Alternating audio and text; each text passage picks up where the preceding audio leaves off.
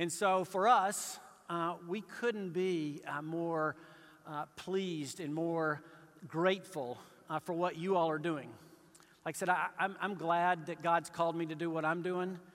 But if I'm betting on long-term impact, and I probably shouldn't say this in front of 5,000 people, I believe in government. But I think in terms of long-term impact, I'm betting on what you're doing.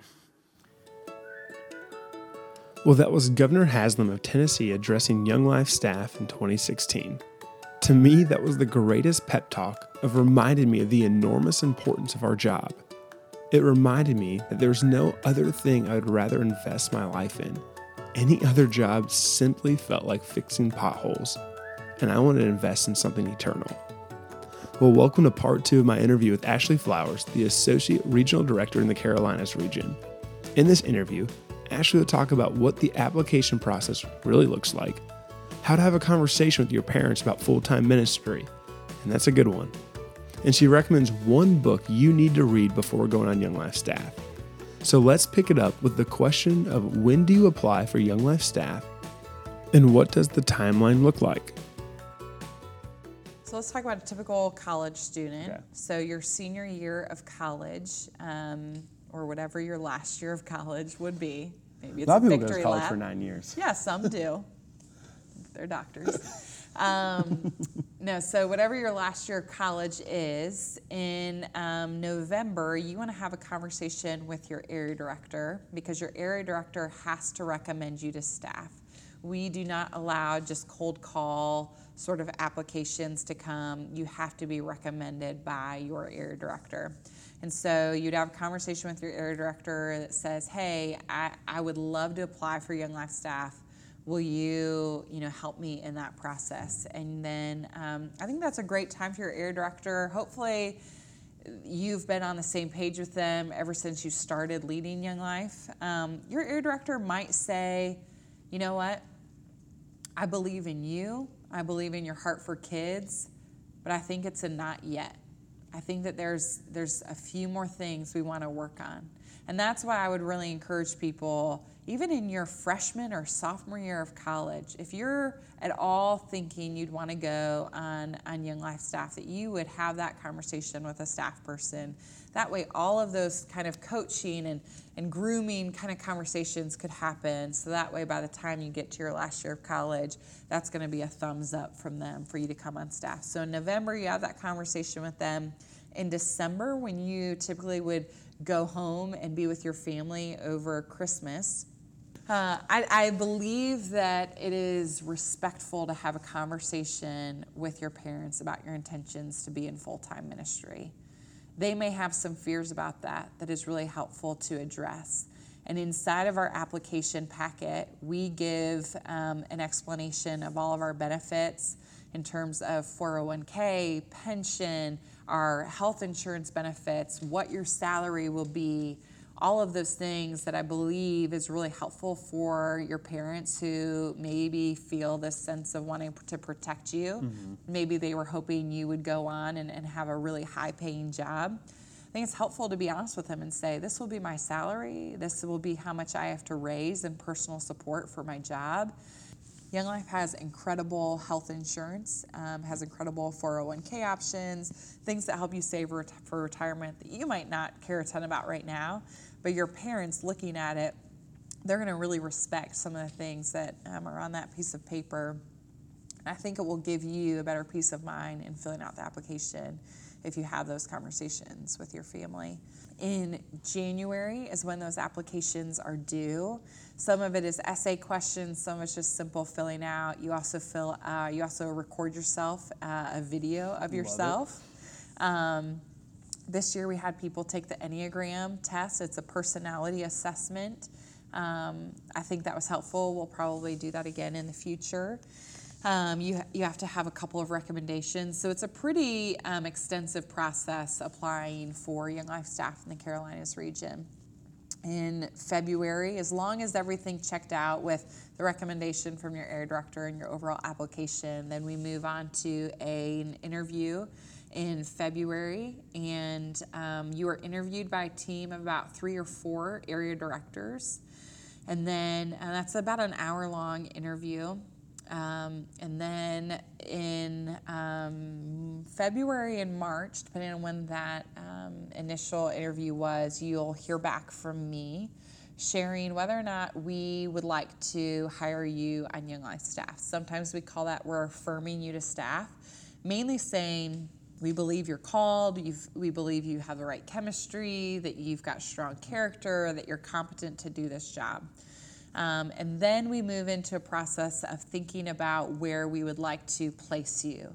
As Young Life staff, we think of ourselves as missionaries who are being sent into the mission field. And since the Young Life Carolinas region is 2 states, North and South Carolina, there's a lot of geography and a lot of need and a lot of places where we could send you. And so that's also a neat time for you to think about how tight your grip is, how much control is wanting to rule your life, and just go, okay, Lord, I trust you.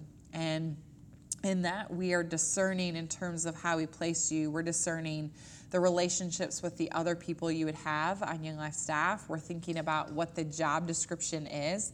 Everybody's coming on Young Life staff as a staff associate, which is first 3 years of intensive training. And our hope is that after 3 years, you would go on to become an area director in an area.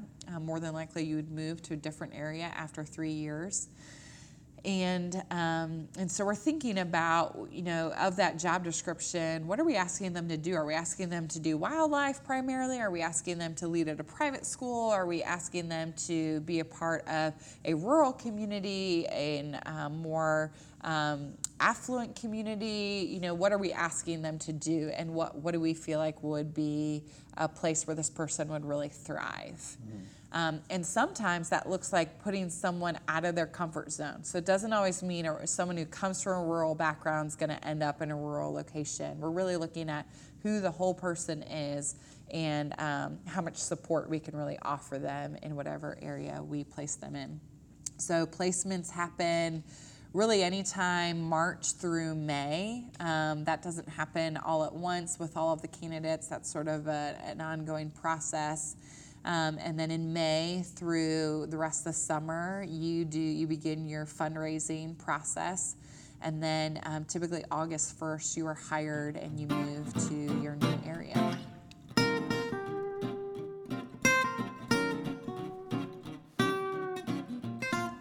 You've never been on property staff, but if you were to try to give any wisdom of somebody who's trying to discern if I'm called to property staff or I'm called to field staff, being a staff associate, being an area director, what wisdom do you have in trying to help someone discern that process? Both take incredible leadership, and both take an incredible heart to serve. Property staff offers a lot of structure. Property staff offers the ability to look at tasks, project manage those tasks, so that way you are ready, you are ahead of the game. You also are working in the confines of a team. And so you've got to be a really strong team player. I mean, you think about how many people are on property staff. They have to work as this perfect orchestra where one job impacts another. And so you've got to be highly skilled at working with other people. You also have to think about 9 months of the year is the grind, in the sense of it's a little bit lonelier. You're not getting to see summer camp, or you're not getting to see a say-so every week. It is what they call, I believe, like midweek camping. So maybe Tuesday through Thursday, you're hosting a church group who doesn't always understand Young Life, and they're really just renting the property, but you've got to serve them. And then maybe on the weekend, maybe it's a Young Life group, or maybe it is a church group that is coming and using the property, but it's such a quick turnover, and it is a lot of housekeeping, no matter what your job on property staff is. And then in the summer, it is just a sprint. And so you can see that there would be some unique personalities that would lend to doing property staff. But I wouldn't say just because you loved being on summer staff, or just because you were an intern one summer at a Young Life camp, I wouldn't say that necessarily means you're going to love property staff. What I would do is I would just call any camp, maybe call 5 camps, and say, is there somebody that I could have a 20-minute conversation with about what does it mean to be on property staff, and just hear all these different perspectives and go, is that me? Does that line up with who I am? And then when it comes to field staff, I think you have to really have a heart for kids, and it not just a group of 4 to 5 kids. You've got to have a vision not just for your kids, but for an entire area. And so maybe while you're in college, my hope is that you're not just thinking about, your 3 to 12, kids that you kind of cling on to and hang on to, but you're thinking about maybe your roommate leads at a different school and you've begun praying for that school, and you're thinking about the school where there isn't Young Life yet. What's a school anywhere in Columbia where there isn't Young Life currently? Lugolf Elgin. That's quite the name of a school. So are you somebody who just naturally thinks about that school, even if at leadership they're not putting that name of the school on there as something to pray for? Like, do you have vision for how things should run? Let's say Steve Pink and Rick Palmer and Alex Holroyd and everybody who's on Young Life staff in Columbia. Like, what if every single one of them, I fire them tomorrow, and I come to you as a volunteer leader and I just say, I need you for the next 6 months to keep this thing running. You can make any changes you want, but just be thoughtful about it. When you think about that, does that excite you? Not that I fired, all your staff people, but does it excite you to get to lead something and implement change and to have vision? Do you think about, goodness, we're going to take a cabin of guys and a cabin of girls to summer camp this summer, and I'm so excited about that. But what if next summer we took 2 cabins of guys and 2 cabins of girls? What would that do to my school? Like, are you just somebody who is just so excited about what could be, and then you just can't wait to implement some steps to get there? It's a lot of vision. We are always wanting things to grow, not to pat ourselves on the back, but we just want more and more kids to hear about Jesus. And so if that sounds exhausting, maybe neither is the right fit for you. Or maybe there's a great place in ministry, that would be a perfect fit for you. But I hope that felt exhilarating and exciting, and that you want to be a piece of that story. Okay, last question. Here we go. What is one book you would recommend for someone who is going on Young Life staff? They could only read one. What would it be? The Bible. Good answer. My fear is that we're becoming illiterate when it comes to the Word of God. And my greatest conversations with my friends on Young Life staff is when we are laughing to ourselves about something that we were challenged by or read that was funny, that comes from Scripture, not just from Tim Keller or C.S. Lewis. And so my hope is that you have hidden the Word of God in your heart, and that is the firm foundation that you are standing on, that it feels like there are nights when you want to just go to bed clinging on to the Word of God. I've had times in my life where I have felt so overwhelmed that literally I've slept with my Bible, because it just caused me to feel like I was in God's refuge, that I was clinging on to my rock.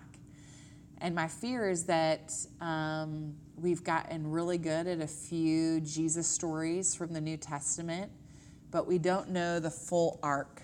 We don't know the full picture.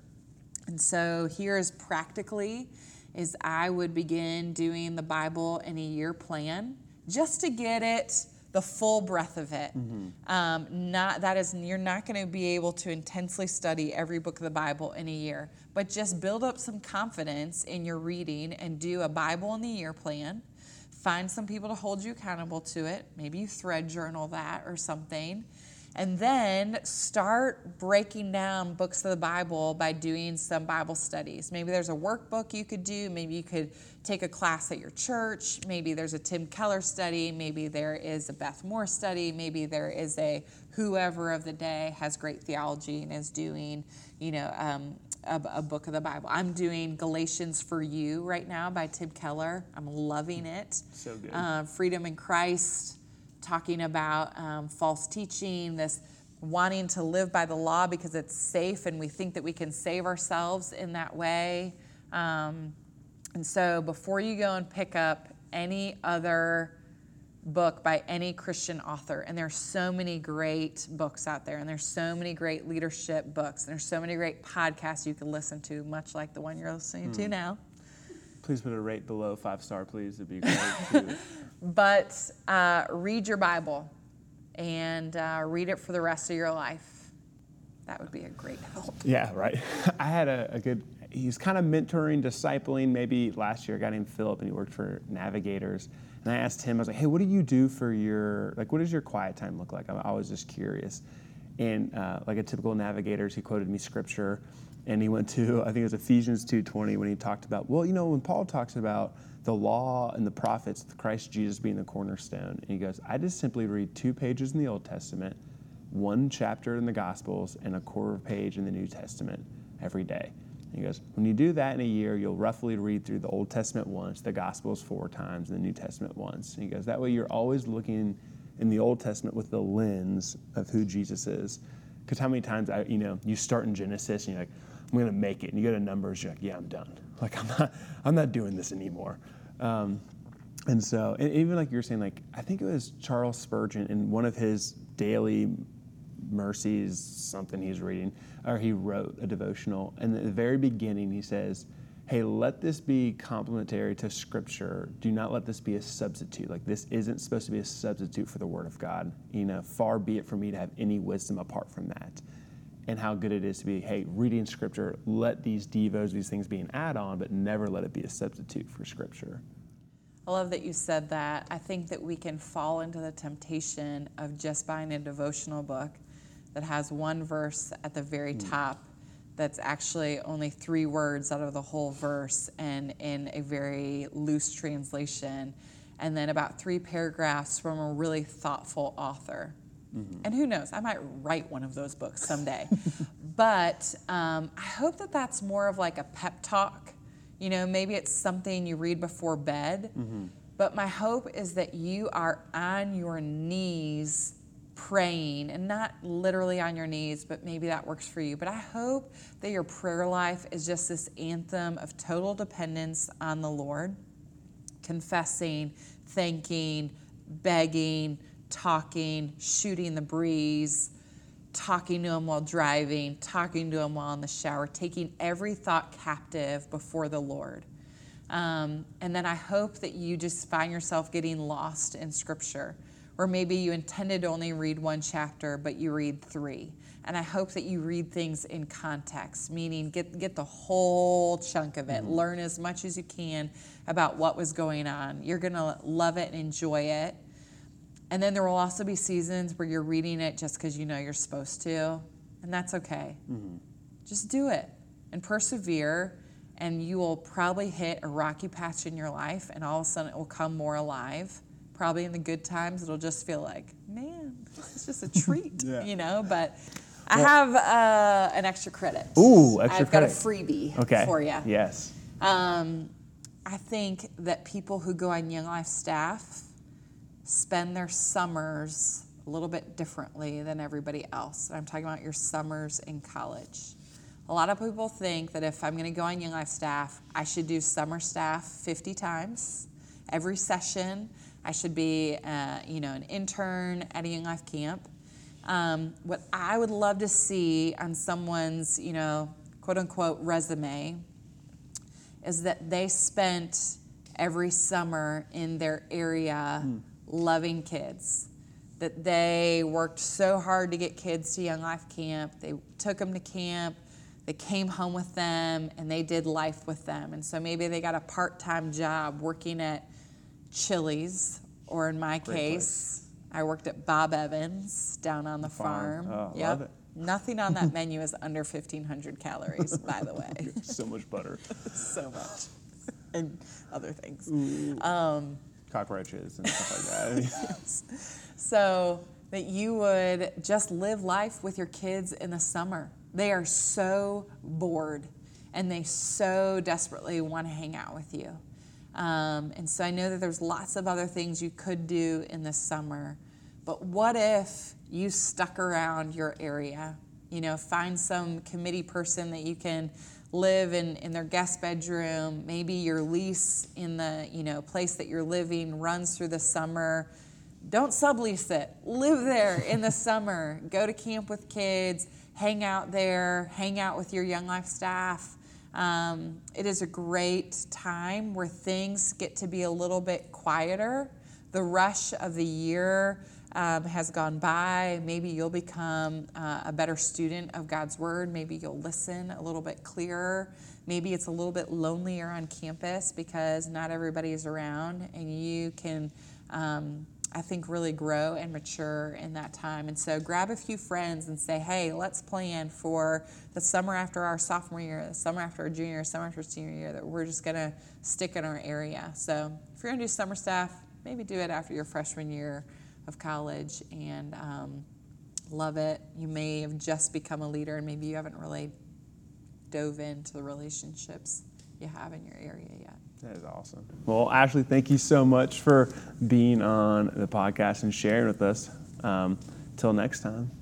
See you later. So you're saying there will be a next time? Oh, there'll be a next time. There's always a next time. Car sessions. It's really great. Car sessions? Well, thanks for taking the time to listen to part 2 of my interview with Ashley Flowers. Hope it gave you a little picture into what the application and discerning process looks like for applying to Young Life staff here in the Carolinas region. Some of the upcoming episodes will have a message from Bill Page as he addresses the Carolina region staff, and an interview I did with Glenda Rice, who is a teacher and a Young Life leader for over 30 years. She just retired from teaching, and she's going to dive into what does it look like to be a Young Life leader and a teacher. Until next time, my name's Alex Holroyd, and thanks for listening to the Young Life Midlands podcast.